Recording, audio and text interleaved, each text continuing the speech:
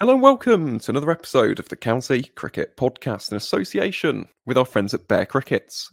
I'm your host, Aaron, aka the Cricket Connoisseur, and joining me on my left for today's very special episode of TCCP is none other than the chairman of the Kent Cricket Heritage Trust, Mr. Jonathan Rice.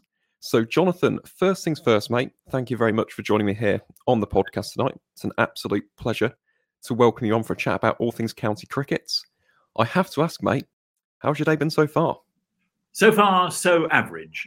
We've had our ups and downs, but who cares? The weather has improved marginally from freezing to slightly less than freezing. So all in all, it's been a good day.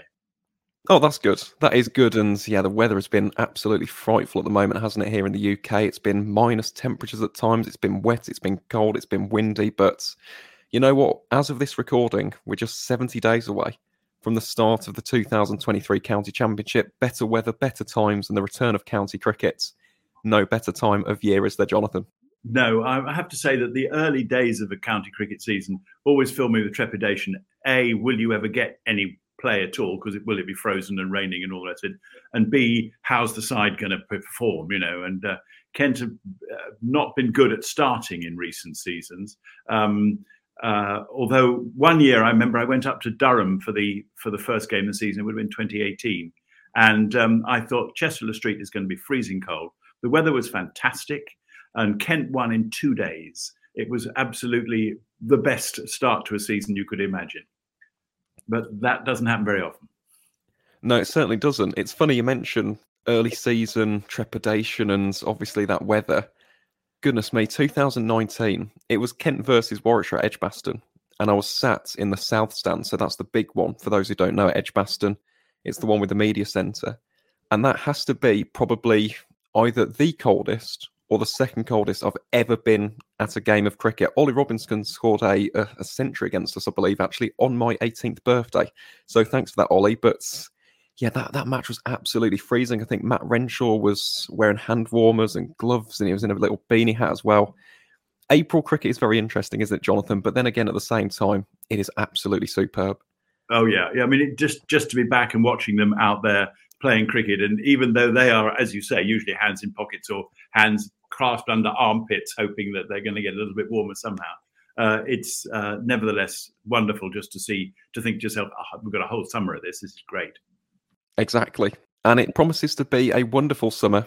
And obviously, for those of you who are new to the County Cricket Podcast, we will be covering all three of the major county cricket competitions right here on this platform, across the podcast, and of course on social media. So feel free to give us a follow while you're listening to today's episode. But talking of today's content, actually, we aren't actually discussing modern county cricket.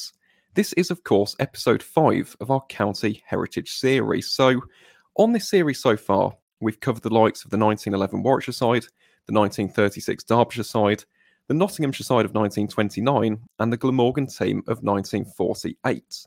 But for today's episode, I thought we'd discuss a very interesting side, a dominant side actually, in the early days of county cricket, and that is the Kent side of 1910. And Jonathan, who better to get on for today's episode than yourself, an expert on all things Kent cricket, to discuss one of the most dominant sides of Edwardian cricket. So first things first, I suppose, in the years leading up to 1910, Jonathan, how would you describe Kent's performances in the county championship? Was there anything at all to suggest that Kent would go on to win the county championship again in 1910? Well, the answer is yes. I mean, we'd won it first time in 1906, and that was really the key moment. Lord Harris, who had been the president, chairman, secretary, captain, Uncle Tom Cobley, and all of Kent cricket since the club was founded in 1870, he had this one ambition, which was to win the county championship. And we had never really come very near. The key moment was towards the end of the 19th century, when the Tunbridge Nursery was established under the direction of a chap called William McCandless, Captain McCandless. And that was the sort of first cricket academy, really. I mean, they got the promising young cricketers from around the county and gave them some specialist training and coaching. And from that from that nursery, we had many great players. Frank Woolley was the obvious one. Colin Blythe, another astonishingly brilliant cricketer. People like James Seymour and one or two others who really came good in the early years of the 20th century. And so in 1906, when we won for the first time, that was a bit of a surprise. It was actually Frank Woolley's first season with us. And it was a bit of a surprise that we won it, but we did. And of course, Lord Harris was absolutely delighted. And the number of celebratory dinners and prizes and memorabilia that were dished out after that was astonishing, including the commissioning of a painting, Kent v Lancashire 1906, which became, when it was sold in 2006, the most expensive cricket painting ever sold. So after that, we really, Kent felt we had a very, very good side. And as certainly Frank Woolley, I think, was the key person, and Colin Blythe, they were the two who meant that the bowling attack was the best in Britain. And there was nobody was going to score a lot of runs against us, we didn't think. And then we had the batsmen, who were mainly the amateurs. Kent, in those days, there wasn't a written rule, but they had this basic unwritten rule that Kent would always play at least 5 amateurs in the side. And so the batsmen, mainly, amateurs turned out to be, the amateurs batted and the poor professionals had to bowl at them. And so we had some great amateur batsmen, notably, I suppose Kenneth Hutchings was the one who was the sort of most, the one who captured the imagination most, but there were some other very fine ones. There was a Pinky Burnup, who was a great footballer as well. Ted Dillon, who became captain by 1910, who was he was an international rugby player as well.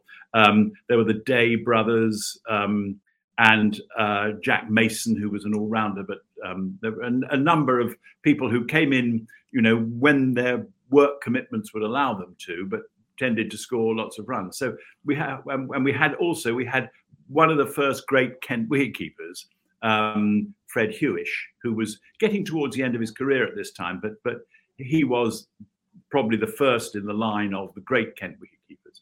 And so we had a very, very strong side, which over the years between 1906 and the First World War just got that little bit stronger, really, as players became more experienced and one or two new ones came into the side. And so, at the beginning of 1910, having won it in 1909, not desperately convincingly, but nevertheless having won it, 1910, there was high confidence, no doubt.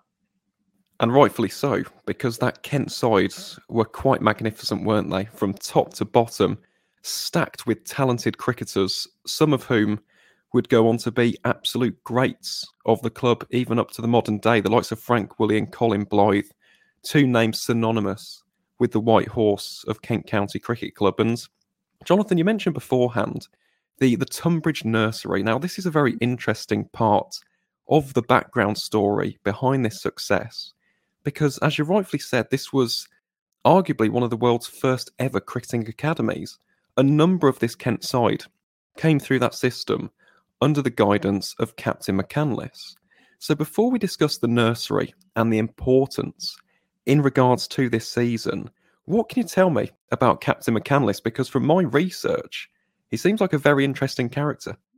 Yes, he was like all the best coaches, he was a good cricketer without being a great one. I think if you look through the history of cricket and coaching, those cricketers who have succeeded as players without really having to worry because they were just so good, the Ian Bothams, the Brian Laras of this world, aren't much good at coaching because they haven't ever needed to work out how to get things right. They've just done it. Whereas, and the same applies in football. Someone like, Bobby Charlton was a pretty useless manager, despite having been one of the great footballers of all time. And so I think that McCandless, who had I don't know what his statistics are off the top of my head, but he played a few games for Kent and was a good cricketer without being in any way a great one. But he knew the mechanics of cricket, and he was a very good organizer and a very good motivator. And the youngsters who came into his nursery really responded to him. And for many, many years, he ran that academy and was very, very important part of the success of Kent in the early years of the 20th century. He most certainly was, and he worked alongside the likes of George Webb. He was from Tunbridge School, and Harry Day, he was the groundsman in Tunbridge as well. So they started this in 1897, and then he joined the nursery full-time from 1900 onwards. So this was almost the seed being planted, wasn't it, for that decade of dominance in this early stage of county cricket's history. And talking of some of those cricketers who came through that academy system, that nursery setup, Jonathan, I suppose we have to look at the season itself, and we have to discuss and go into more detail some of the key moments and the key players from this most extraordinary of county championship victories. So we'll start first and foremost with the opening game of the season, which saw Kent absolutely annihilate Middlesex by an innings and 138 runs at the home of cricket, Lord's Cricket Ground. Now, in this game, Ted Dillon, the captain, scored 115 runs. And before we talk about the likes of Frank Woolley and Colin Blythe, Jonathan, I wanted to talk about Ted Dillon. He's arguably Kent's greatest ever captain, isn't he? He's the only Kent captain to ever lift the county championship on multiple occasions. And in this era, he really was one of the great leaders in county cricket. So what can you tell me about Ted Dillon, the cricketer, and more importantly, Ted Dillon, the captain? Well, Ted Dillon was a natural sportsman. He was from a well-to-do family. I'm not saying they were necessarily good, they were, I think, but they were a well-to-do family. He was educated at rugby school, and he then went up to university and played a number. I'm trying to work out. Hold on, I've just got the information here that I will try and get that right. But yes, he was. He went up to university and at Oxford and won his blue a couple of times and played for Kent a few times in the periods, when he, like many Kent cricketers, well, not like many Kent cricketers, but like Colin Cowdrey, for example, he never completed his degree at Oxford. He was there for 3 years, but I don't think took his exams at the end. He'd spent too much time playing cricket and rugby, and so left without a degree. But on the lines of Mike Brearley, he had a degree in people. He was a batsman, not of the absolute highest quality. He was a very good county batsman, but he wasn't. You would never compare him with even Kenneth Hutchins in that team, or Burnap, his opening partner, was probably a better batsman.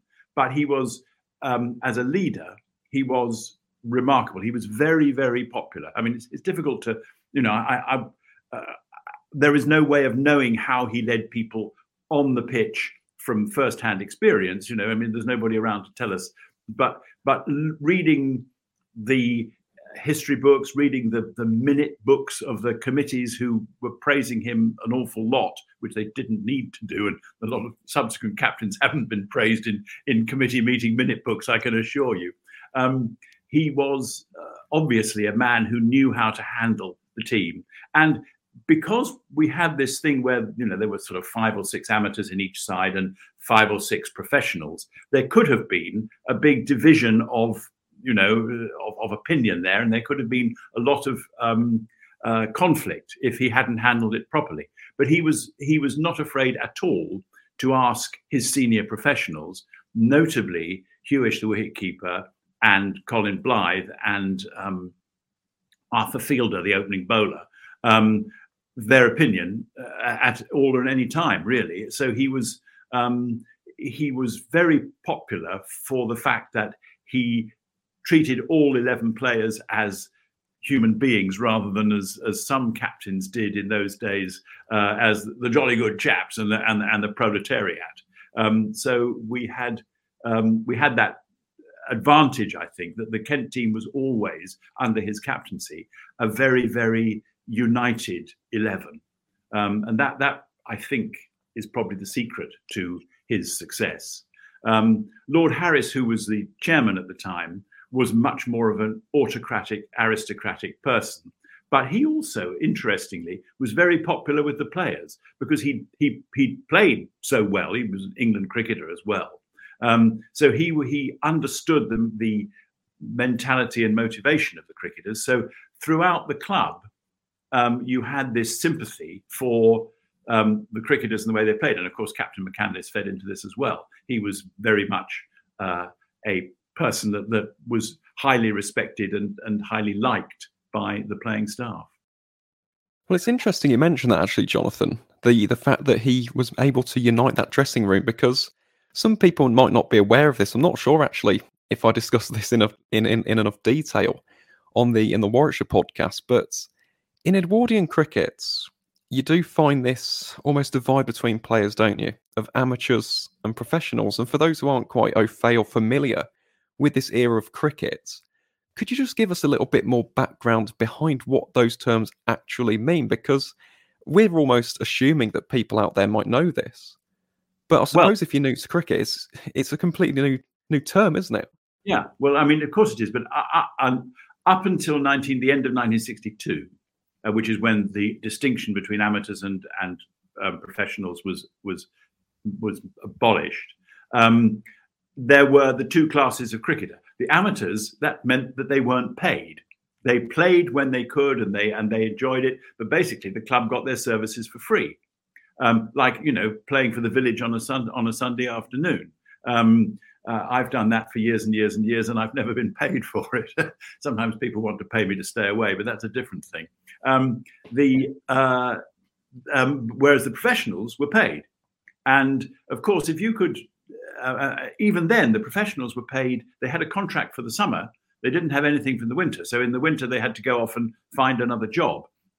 If they were sufficiently good, they might get selected for an overseas tour, but in those early days, there weren't that many of them anyway.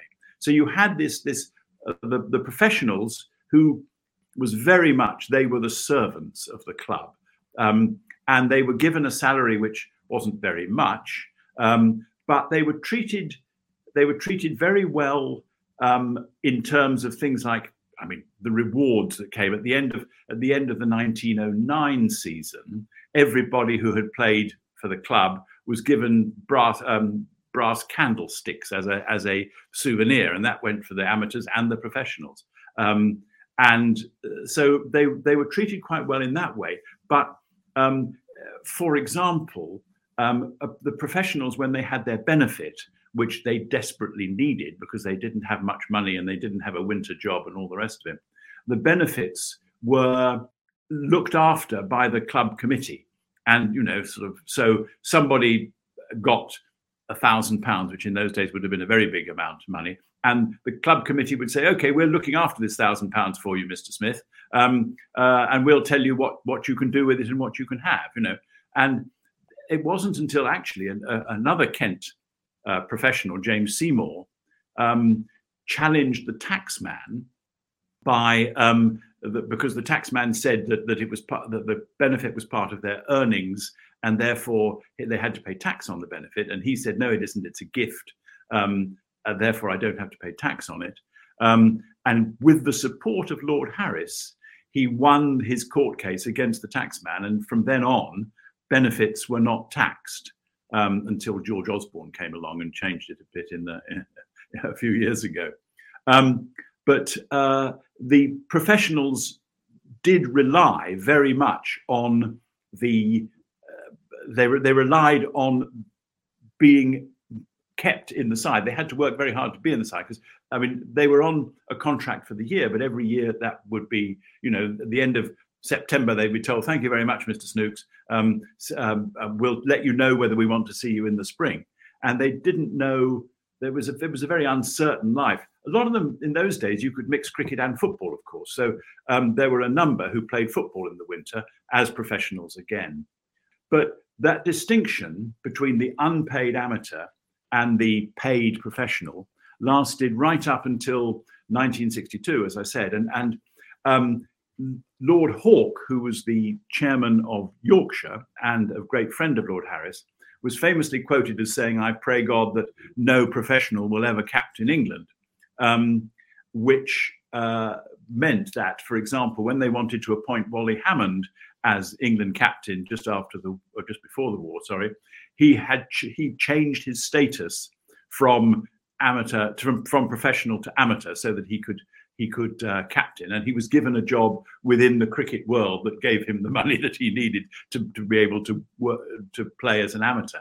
There were lots of other cases. I mean, Trevor Bailey played as an amateur, but actually he was secretary or nominally secretary of Essex CCC as well. So that's where he earned his money. And it wasn't until after 62 they said, "This is ridiculous. We must just have one class of cricketer."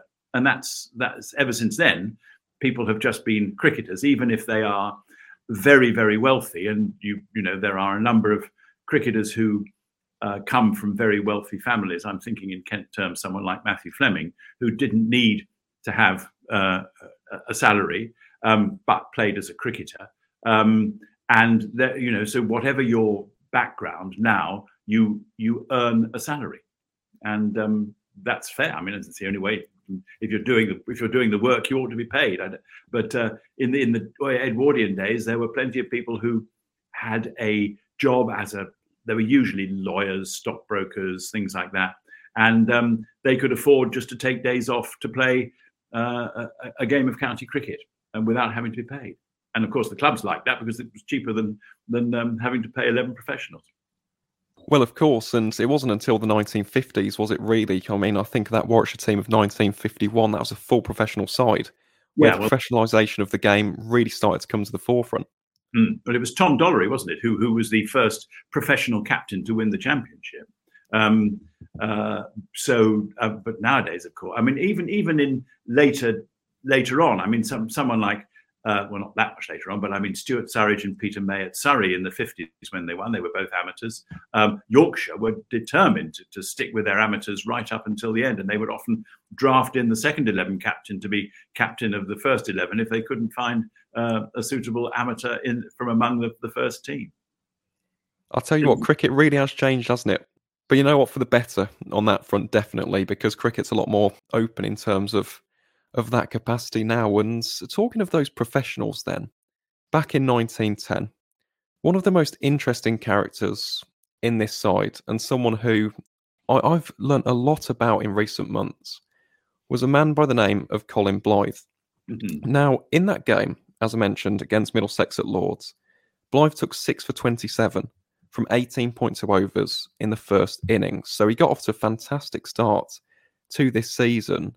And when you look at Kent's records, Blythe is the second all-time leading wicket taker of this prestigious county cricket club. He is a legend of the White Horse. Mm. And Jonathan, seeing as you have that connection with the Heritage Trust, I thought you'd be a fantastic guest to have on to discuss this man, because he's got a very interesting cricketing legacy, hasn't he? So in terms of Colin Blythe, not just in the 1910 season, but in his entire Kent career, how would you describe the man?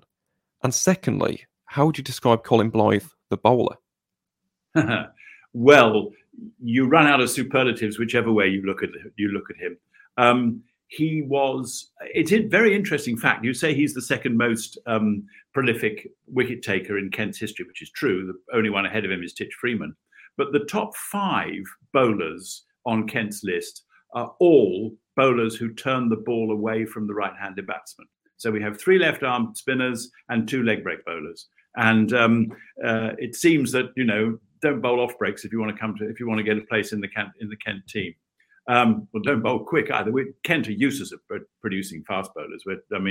Over the years, you could name about 3 and that would be it. But back to Colin Blythe, he was a very interesting man. He was discovered at Blackheath. Kent were playing at Blackheath, and he was bowling. He just came along to watch, and he got a chance to bowl in the nets to one of the Kent batsmen who before the day started. And Captain McCandless was sort of, just watching. And he thought, well, this lad's quite good. So he offered him a place at the Kent the Tunbridge nursery. And it all developed from there. He was a left-arm spin bowler, not much of a batsman, but, not a complete rabbit.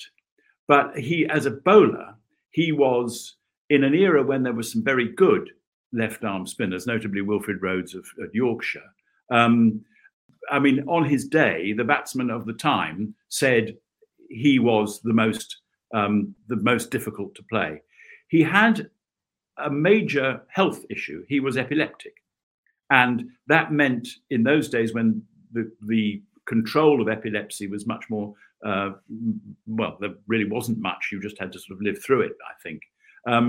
He often had matches where he either was just not physically capable of playing particularly well, or he had to miss the game altogether.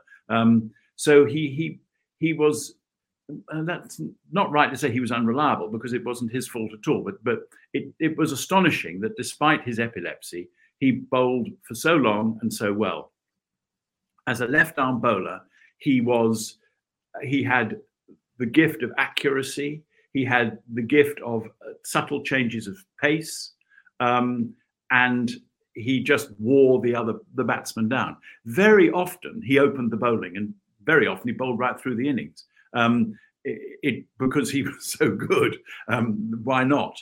You'd often get cases where Arthur Fielder, the quick bowler, would open the bowling at one end and Colin Blythe at the other. And he also was a very fine musician. He played violin at a semi-professional level. And so he had, I was going to say lots of strings to his bow, but that's a pretty obvious pun, and I apologize for it. But he was a very interesting man with much more to him than just the ability to bowl slow left arm. Of course, the story that I suspect most people know is that he was killed in the First World War. He had announced his retirement at the end of the 1918 season, because he was then in his late 30s. So in theory, he was no longer an active cricketer. Sorry, the end of the 1914 season. What am I talking about? But he joined, despite being, I think, 37 at the time. He immediately joined up to fight, even though he didn't at that age have to. And he and Claude Woolley, Frank Woolley's brother, who were great friends. Claude Woolley had played for Kent second 11, but then couldn't get into the first team and moved up to Northamptonshire, where he had a long career. But they both joined up, and Colin Blythe was killed in November of 1917 at Passchendaele. He was shot. A sniper's bullet got him, and we still have in our collection his wallet with the bullet hole in it, and also a copy of his last will and testament, which is a fairly gory thing. But when he died, the outpouring of affection for him was astonishing. There was a big collection made for his widow, and what Kent then did is put up a memorial to him, which is still there at the St Lawrence Ground, the Blythe Memorial, which memorialises him and all the other cricketers who were killed in the First World War, and then in the Second World War we added those names as well. But the tributes to him clearly show how very, very popular he was, and what a good man he was. So, Derek Underwood, I suppose you would say, as a left-arm bowler from Kent, might match him.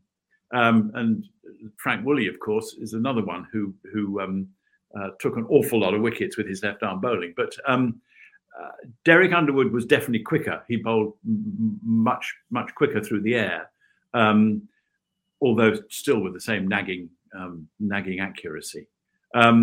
but as a sort of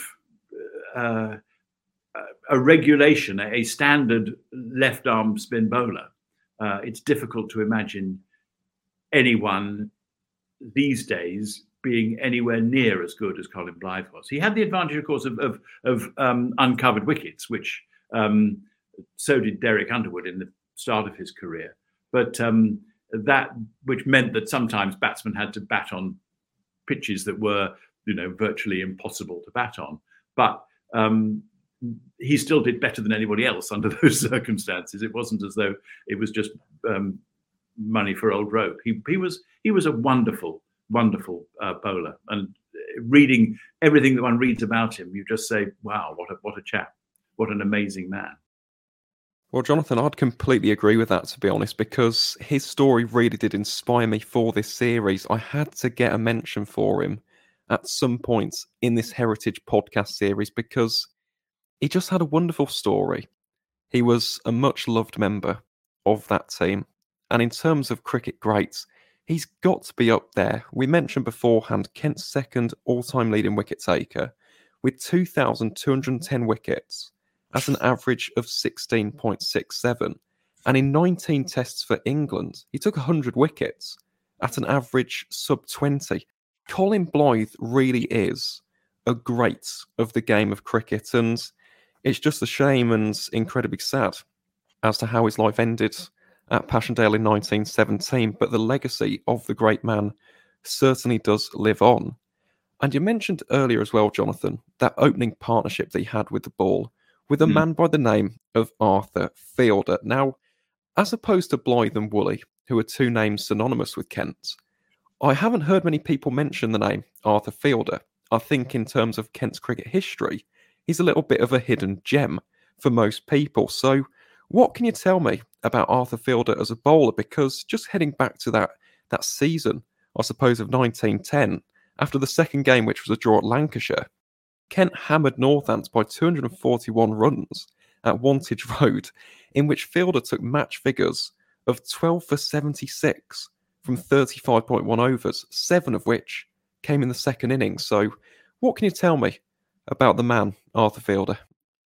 Well, he was, there's an amusing story about him. The Kent v Lancashire painting, 1906 painting, it shows every member of the Kent side, and underneath the painting are little brass things giving the name of each fielder as it goes along, and it says J. Mason, C. Blythe, all that, and then it says A. Fielder. And someone said, that's a bit unfair on this chap. Why don't they give him his name, and just rather than calling him a fielder? But then we had to point out that this is Arthur Fielder. He was born in 1877. So by the time of 1910, he was, what does that make him, 33? He came from the little village of Plaxtol, which is near, between sort of Maidstone and Tunbridge, I suppose. I know it quite well because my granddaughter plays cricket there. But it's his family worked on the nearby hop farm, so he was from a basic agricultural stock.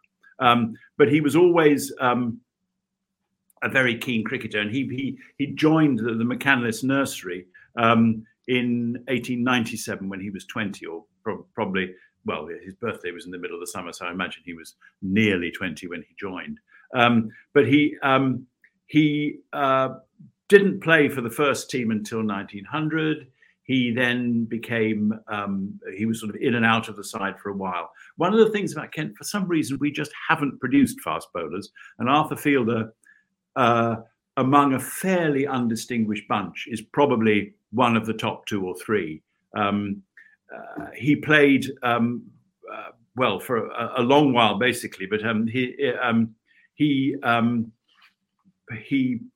was the only solid fast bowler that we had in really right up until the First World War. There was a chap, for example, called Pat Morphy, who played a few games for Kent around this time, 1910, 1911. And he was very, very quick, but he also had a very quick temper. And he used to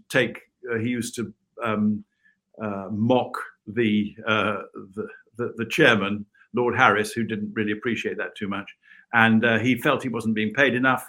So he went up and played in the Lancashire Leagues for many, many years, earning more money, which is an interesting thought, actually, because in those days, professional cricketers, if they were prepared to, and they were good enough, could earn more money in the Lancashire Leagues than they could playing for their counties. And so he was an example of someone who didn't last very long as a fast bowler, but Arthur Fielder just went on and on and on. He was picked for England a few times. I'm trying to remember off the top of my head, but he went on the tour of Australia in 03, 04, and he was deemed to be, one of in an era where there weren't that many fast bowlers in England who were unbelievably great. You don't think of that as a period where fast bowling dominated. He was, up there with the best of them. He also held he and Frank Woolley put on a last wicket stand.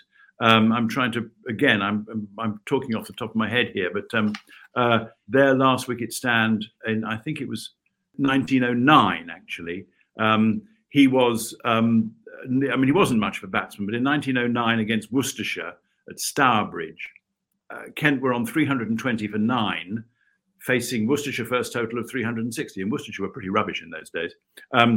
Fortunately, the man at the other end was Frank Woolley, and so they basically, Fielder started to lay about himself, and by the close of play, only an hour later, Kent were on 439 for 9, having put on well over 100, with Fielder on 67 not out. And he'd scored those runs out of 119, batting with Frank Woolley. So you can see he was really going well. And the next morning they carried on. Woolley was finally out for 185, and Fielder was left not out with 112, his only century. And he was, they put on 235 for the last wicket, which is still a last wicket partnership record for the county championship. And that's, I suppose it's one of the ways he's most remembered now, which is a bit of bad luck because he was, frankly, not a very good batsman. I mean, he deserved to be at number 11. He only batted at number 11 because there weren't 12 people in the side. But as a bowler, he was extremely effective. He's the only man in the history of the gentleman v players game, which of course was amateurs v professionals, to have taken all 10 wickets in an innings. In the entire history of that game, which went on for 150 years roughly, he was the only person ever to take all 10 wickets in an innings in that game. So he was good, and he was very popular as well. He was, as his background would suggest, he was rather more rustic and not. I wouldn't say, he was desperately sophisticated, but he was a good man and very much appreciated by his teammates. As he should have been as well, because in that season, he did take 77 wickets for Kent. Over the course of 481.1 overs, he was Kent's third leading wicket taker over the course of the season behind Colin Blythe and Frank Woolley. And Jonathan, we are almost 40 minutes into today's podcast, and we haven't really discussed one of Kent's all-time greats, if not the absolute greatest cricketers ever in the history of this club. And that is, of course, the great Frank Woolley. Now, Woolley at this moment in his career wasn't exactly experienced, was he? In fact, he had debuted in 1906, and this was just his fifth season in county cricket in 1910. But goodness me, he went on to have quite the career in a Kent shirt, didn't he? Oh, well, I mean, in any shirt. He was... He played his first Test match in 1909, and he wasn't dropped from the England side until the late 20s. And I know that there were, every single game that England played, he was in the side, wartime included. To say that he was the greatest cricketer that played for Kent is understating it. I think, the figures show he was the greatest cricketer that's ever walked this earth. I didn't see him play. I would obviously, he retired even before I was around. But to score 55,000 runs nearly, second only to Jack Hobbs, in first-class cricket, of course, to take 2,500 wickets or so in first-class cricket, and to be the only cricketer who's caught over 1,000 catches. I know he had a long career, but even so, that is astonishing. I mean, my favourite statistic of him is that on his 50th birthday, he took a fiver for Kent on his 50th birthday. He went on and on and on, and he just was a legend. I mean, he was also, as a left-handed batsman, you can read any article written about him when he was playing, and everybody will say he was the most beautiful stroke player. He made, David Gower look like a hacker. He was a really, just to watch him bat was beautiful. His bowling was, he modelled himself originally on Colin Blythe, because that was the hero that he had up against him, and he was a left-handed bowler as well. But as time went on, he became a little bit quicker, a little bit more slingy in his action, but he was still very, very effective.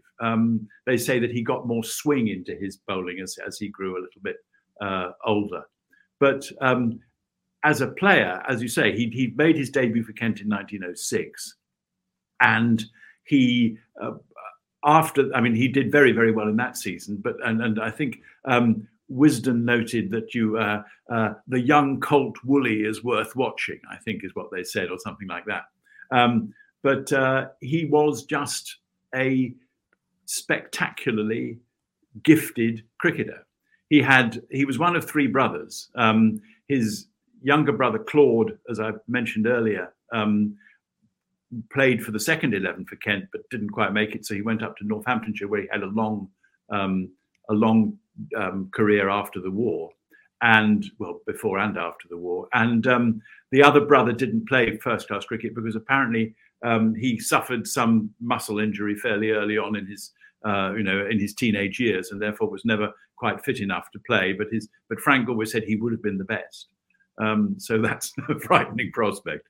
And he was, he was a local Kent man from Tunbridge Wells, and he was a cricketer who, still in Kent, we've got the Frank Woolley stand still in Kent and at the ground. And he is, people say, oh, Darren Stevens, he must be the greatest all-rounder that Kent's ever known. Well, I'm second to none in my devotion to Steve-O's brilliance, but there's no comparison. There's just no comparison.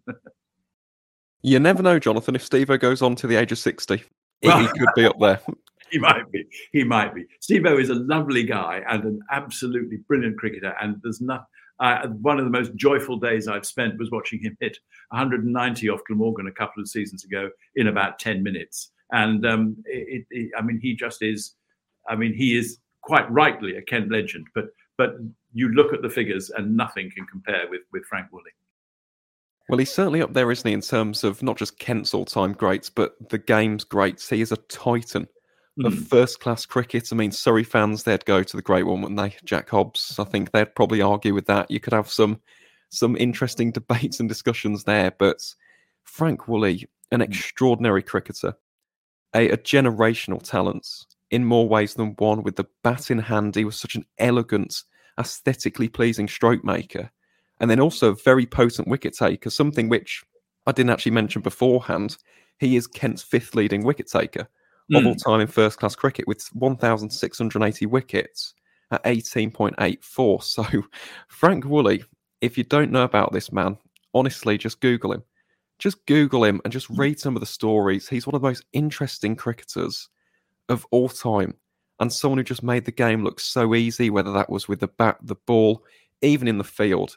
Frank Woolley, honestly, what a man, and quite rightfully so, still honoured at Kent County Cricket Club, even up to the modern day. But Jonathan, aside from the bowling, because right there, actually, we focus predominantly on the bowlers of this side, and you mentioned this right at the beginning of the podcast, but Kent in the late 1900s, early 1910s, really were characterised by that dominant bowling force with the likes of Blythe, Woolley and Fielder. But we haven't really discussed the batting unit, aside from the captain, Ted Dillon. So I suppose in that capacity, who were the key performers with the bat in hand over the course of this season? Well, there were Kenneth Hutchins. I suppose it was one of his best seasons in 1910. He was a right-handed bat, but another spectacularly a very good-looking bat to look at, and he was from a very well-to-do background. He was an amateur. He played when he could, and fortunately, in 1910, he could a lot. And he was probably the one that they looked to build an innings around, so to speak.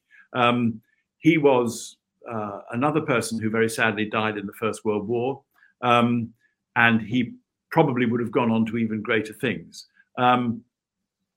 There was, I suppose, Jack Mason you have to mention. He had been, he was a little bit older than the rest of them. He'd been playing since the turn of the century. He was also, he was deemed to be Kent's best all-rounder until Woolley came along. But he was mainly a batting all-rounder. And he scored a lot of runs for the county, but again, was only sporadically available. He wasn't there all the time. If you wanted to look for the ones who made the runs in, who were there, you knew they were going to be there. There was James Seymour, a professional. He was, I mean, he had a long career, very long career with Kent.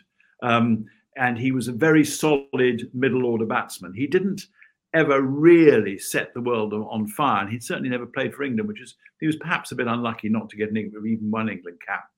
But he was also a spectacularly good close fielder, and took, I forget what the total number of catches he took for Kent in the end is, but it's a lot. And he was a very solid member of the side. He wasn't one who smacked the ball everywhere. He wouldn't have been much good at baseball, but he's certainly was what Kent needed to if they were in any trouble. Seymour was the one to try and bolster their innings to ward off the bad bits of the difficult bits of bowling that were coming at them. Then there was the Day brothers, Sammy and Arthur Day. They were again amateurs who did who played when they could. AP Day played for England. I'm talking off the top of my head here. I should have written it down, but they were both regular as they could be members of the batting lineup. And then the other, I suppose, the other professional was punter Humphreys. He had a long career. He was very young at this stage. He'd only just come into the side, but he lived a very long life. And I remember talking to the late Derek Ufton about him, because punter was still coaching at Kent when Derek first joined, immediately after the Second World War. And I said, well, why was he called punter? And he said, was it because he liked to bet? And he said, no, he hated betting. Nobody knew why he was called punter, even he didn't. But he was always known as punter Humphreys. And he had a long career. He also bowled a lot. But he was a solid batsman too. Of course, there was Frank Woolley, who worked his way up the batting order from about number 7 or 8 when he started. And by 1910, he was certainly in the middle order and making a lot of runs. So we had a pretty solid batting lineup as well. And there was a chap called Charles Hooman, who played only in 1910, actually. He was an Oxford University graduate, I don't think he graduated then, but anyway, at the end of the Oxford University term, when he'd had a very good year for Oxford, making lots of runs, he came into the Kent side and played for the rest of the summer for Kent, and then never played again for the county. So he for half of 1910, he was in the side without doing anything particularly spectacular. And then he went back to university, and I suppose, whatever his business career was, took him away from Kent cricket. So they were the main ones, I suppose. One or two others came in, and played here and there. Have I missed anybody out? You'll probably know better than I do. To be honest, Jonathan, no. I mean, I think you've actually covered the main cast of characters there, and a couple of those stories are just reasons why I love this series on the podcast. This is why I love County Cricket Heritage, because there really have been some very interesting characters in county cricket over the years. The fact that Charles Hooman was in that side for 1910, and then, as you said, never played county cricket again, is quite hilarious, because he came in, won a county championship, and then exited the game. And you actually answered my question beforehand, before I actually got the chance to answer to ask it in the first place, and that was about Punter Humphreys, because I had no idea why he was called Punter, no one did then. No, you have joined the crowd. Nobody's ever explained to me, and I took Derek Upton's word as being the best, because he actually knew Punter Humphreys, and he didn't know. So all I can say is that it's a mystery. But he was, for a long while, he was a pillar of the Kent side.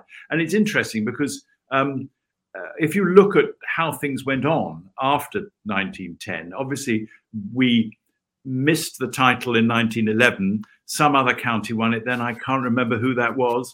And they won it by something like 0.28 of a decimal point or something. They changed the way of calculating the way that the points for each game. And if they'd stuck with the 1910 way of calculating, then I'm afraid Kent would have won again. But never mind. We didn't win that year, but that was second. Then we were third in 1912, and then we won again in 1913, again under Ted Dillon, with broadly the same side. Then 14 we didn't win. Then you had the war. And what's interesting to see is that the sort of production line of really talented players from the Tunbridge nursery seemed to dry up a bit at this stage. There were lots of minor names who came through and played a few games, but there was nobody like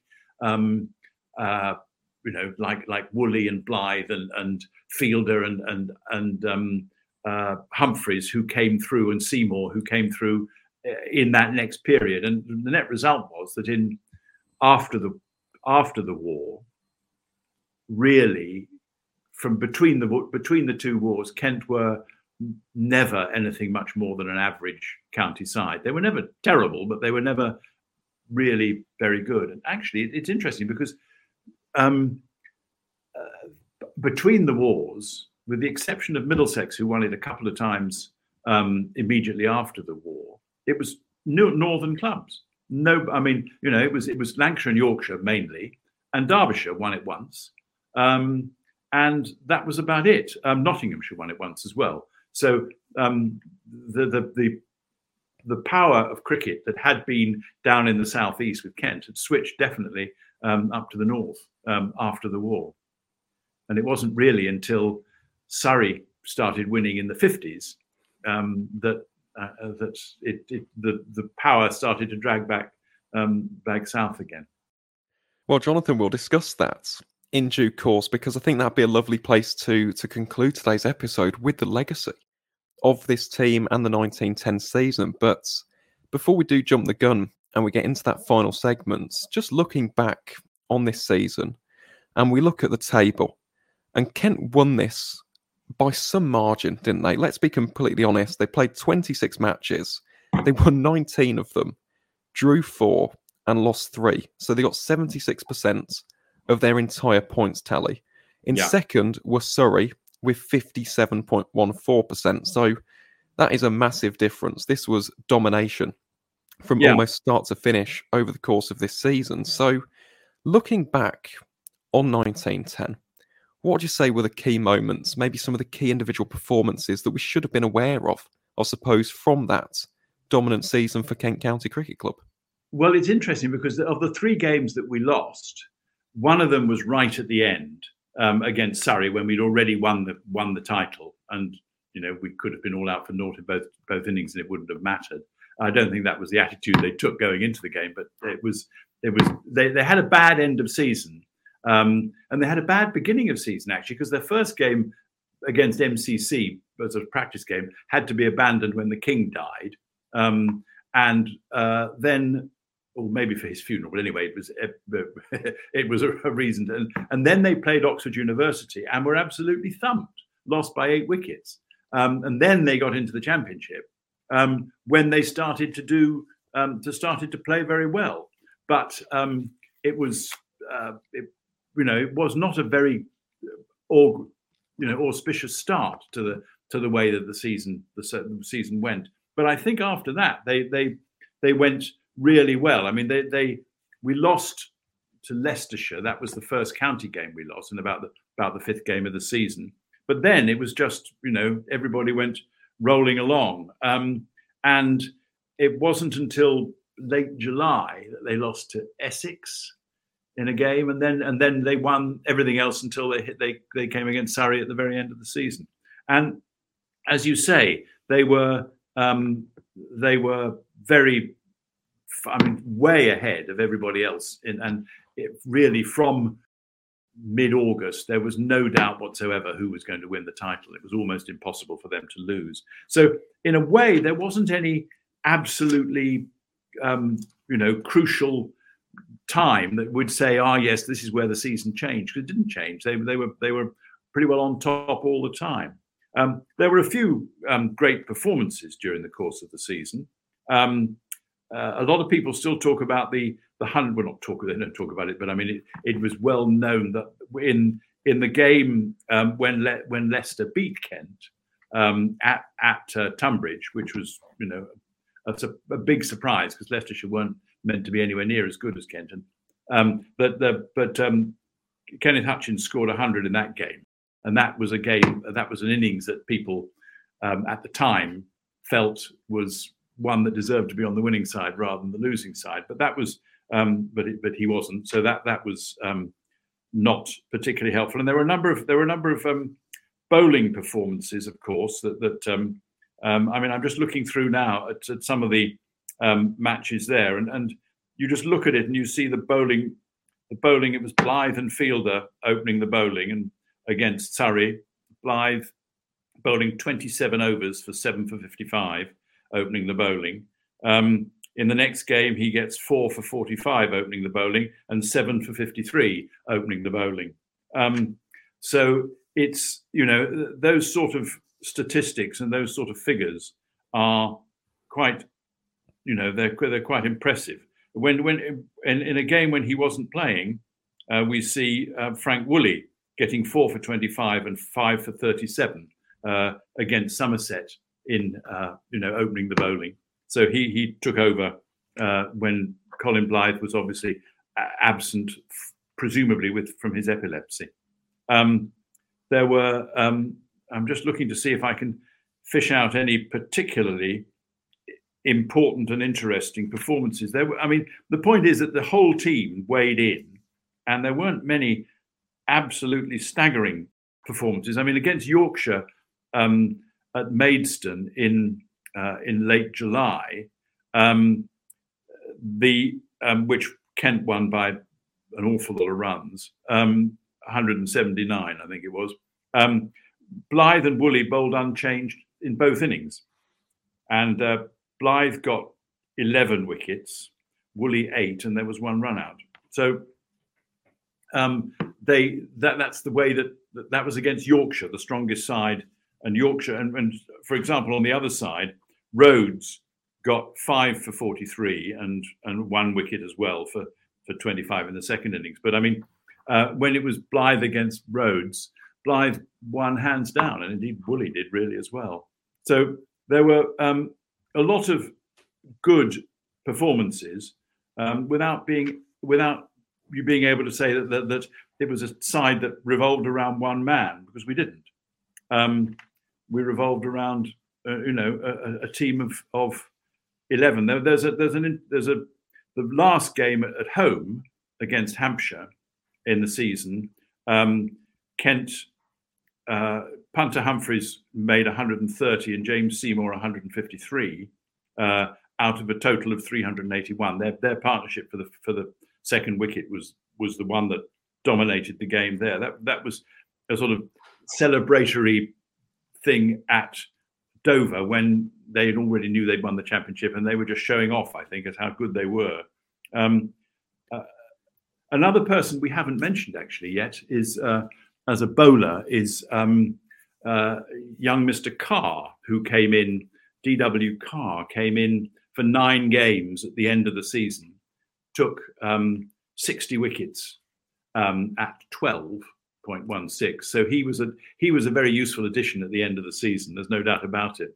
And he went on to, he was a leg break bowler. He went on to play for England. A bit like Rehan Ahmed, he'd barely played any first-class cricket, and he got into the England side with not much success. But he was a very useful addition at that level. And again, he was turning the ball away from the right-handed batsman. That's the way that all Kent people seem to take their wickets. If you, I don't quite know what it is. I mean, there is a slope at Canterbury, but it's not that big. But I don't think there's one particular moment or one particular performance or that you can say they built their success around. They had 11, 12, 13 people who played on a regular basis, and they were all, at some time or another, made significant contributions to different matches and different wins. And that's the key, isn't it? It's the fact that everybody in this side contributed throughout the course of the season. And just looking at the end of season stats, actually, in terms of run scorers and wicket takers, Colin Blythe, I mentioned beforehand, he was the leading wicket taker for Kent in the championship with 149 wickets at 13.77. So he was the third leading wicket taker in the entire competition, behind Razor Smith of Surrey and Jack Newman of Hampshire. And then with the bat in hand for Kent, punter Humphreys, 1,483 runs at 38.02. Interestingly enough, also the third most in the 1910 County Championship, behind Johnny Tildesley and Alfred Hartley of Lancashire. So some real consistent performances, some excellent individual knocks throughout the course of the season, but it was the fact that they didn't over-rely on certain players. And of course, it was amalgamated so excellently and so brilliantly by the leadership of the great Ted Dillon. So, Jonathan, I suppose I have to ask now, because I did allude to this question beforehand, but Kent had won in 1906, they won in 1909, they won in 1910 under Dillon, and then they won it again in 1913. So that era really was Kent dominating English county cricket. What would you say was the immediate legacy, and more importantly, the long-term legacy of this team of 1910? Just how much of a legacy did they leave behind, not only on Kent County Cricket Club, but also on English county cricket? Well, it's a difficult one, because what happened at the end of this era was that there was a world war.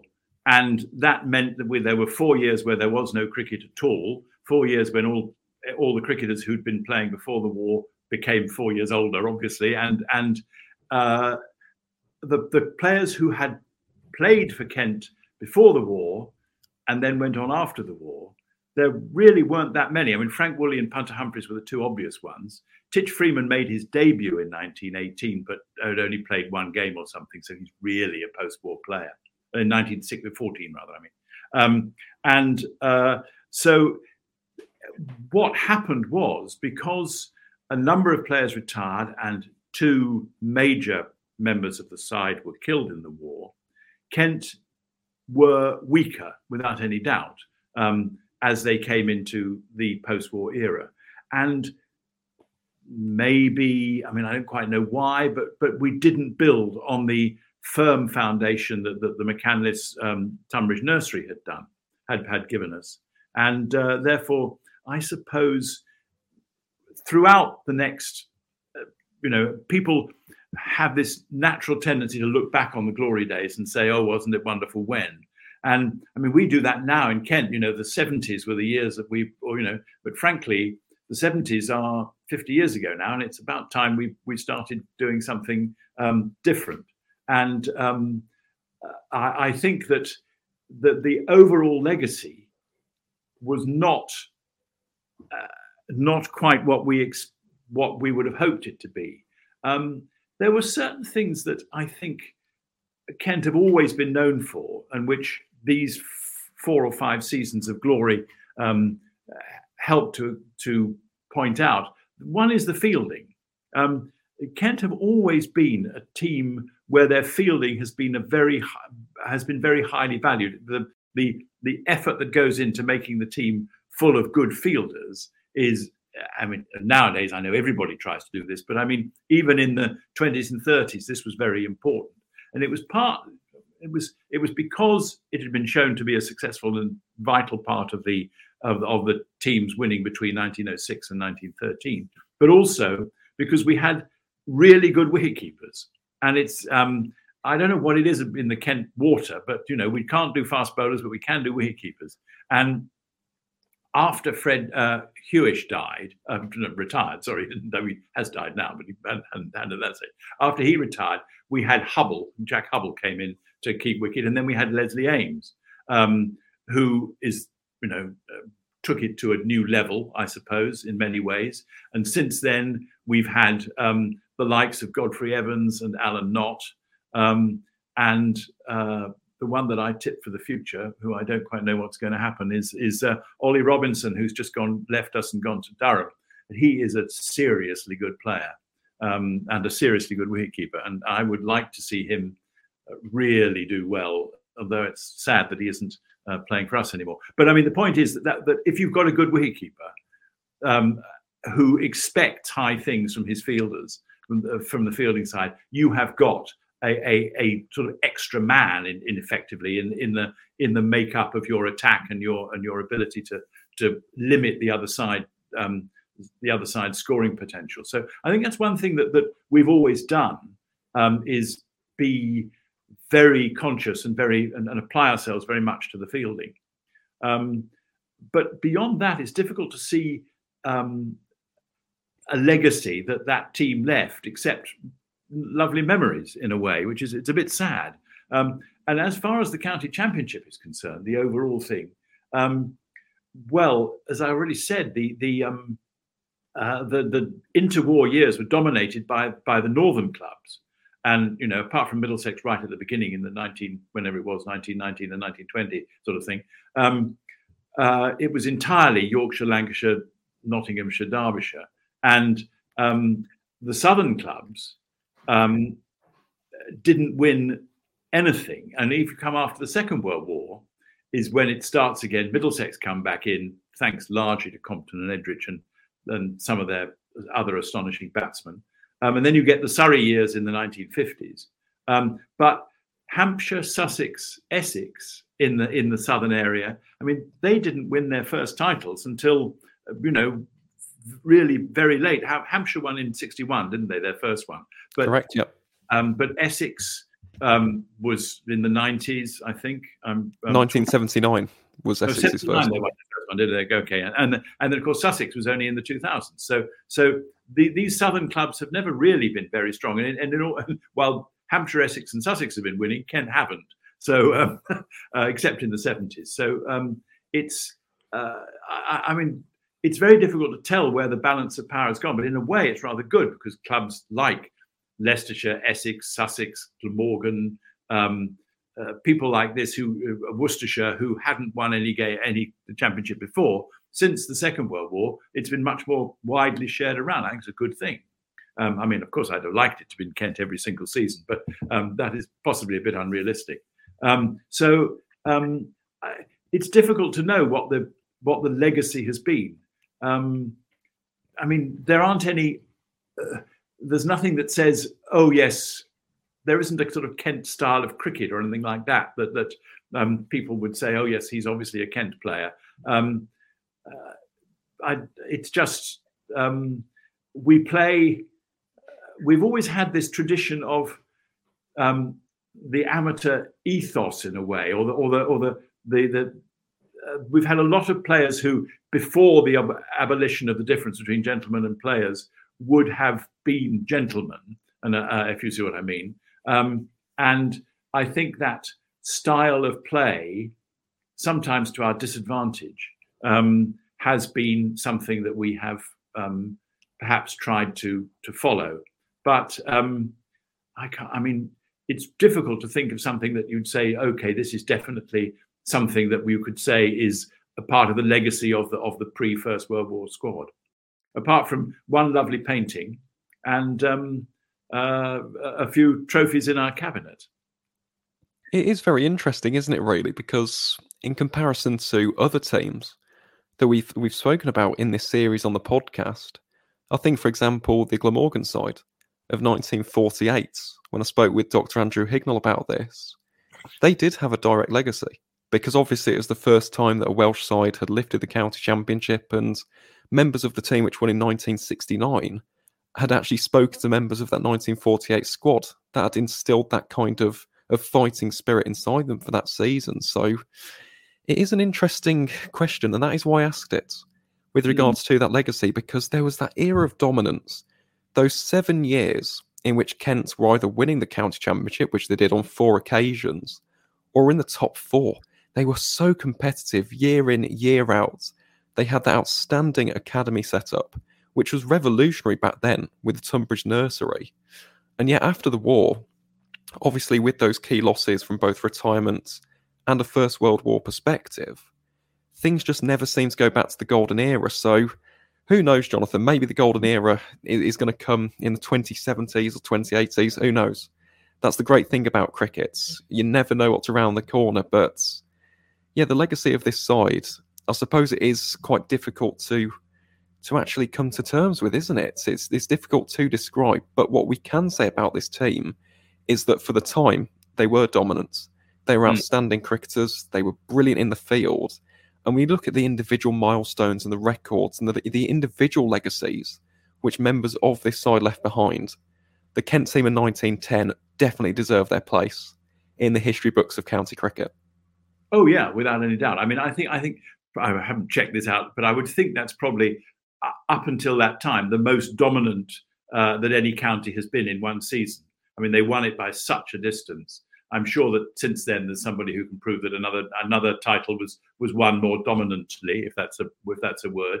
And certainly Surrey in the 50s had 1 or 2 seasons where they were way ahead of everybody else. But I think that is certainly, I mean, it's a year that we're very proud of. Of course, I suppose the 1906 gets more attention to it simply because that was the first time we won. But the 1909, 1910, 1913 still, and the players who played there, played for us, are still very highly valued. I'm not sure how much during the 20s and 30s the heroes of 1910, for example, would have been brought into or would have spent time with the players of the 30s to try and G them up. I know that now, in terms of the players of the 1970s, talking to the players of today, that is quite highly valued, and people like John Shepherd, Graham Johnson, Alan Elam, who were all key members of the 70s setup, are spend time with the cricketers of today. But whether they give them any particular advice or not, I don't know. I mean, I think the cricketers that of today have their own ways of geeing themselves up and of motivating themselves, and Kent have done it very well in the white ball arena recently. It's just a question of trying to get consistency over the longer game, and who knows, it may come. But until we get a really decent fast opening bowler, I'm not sure how long that'll be. Only time will tell, won't it? Only time will tell in the great game of cricket and cricket's most immortal competition, the County Championship. We're just 70 days away. Who knows? 2023 could be the year that those 45 years of hurt are finally put behind Kent County Cricket Club. We'll just have to wait and see. But honestly, Jonathan, this has been an absolutely fascinating discussion about the 1910 season and the characters and the protagonists from that county championship winning campaign. So just for myself, a massive thank you for taking the time to come on today. There was a reason I wanted you as the guest, and unsurprisingly, you've been an absolute delight. So Jonathan, you're always welcome back here on the podcast in the future. But before we say our final goodbyes for the recording, do you have anything to plug or promote? Any social media channels, websites, businesses, charities, anything like that? You can always go to the Kent Cricket Club website, and you'll find information about the Kent Cricket Heritage Trust, which is the trust set up to look after the memorabilia of the club and to promote the history and tell the world about what we've done over the years. So that's one thing. And if you want to become a member of that, for only £10 a year, you can do so. And the details are on the website. Also, I suppose I'd like to give a quick plug to the Johners Trust, which is the trust that I also am involved with I'm one of the trustees, along with Barry Johnston, son of Brian Johnston, and one of my favourite broadcasters, Ali Mitchell. And we, in particular in the Johners Trust, are trying to give money to and promote and help visually impaired and blind cricket. So I hope that if anybody's interested, look up the Johners Trust. The website can be found through the Lord's Taverners, another organisation which I would also recommend to you.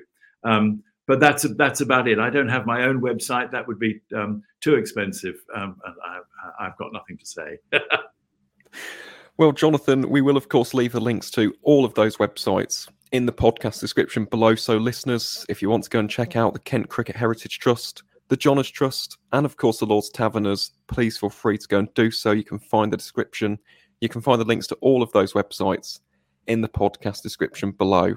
But that is it from us two here at the County Cricket Podcast for tonight's episode. To each and every single one of you wonderful listeners out there, thank you very much for tuning in. And as always, guys, we'll see you on the next one.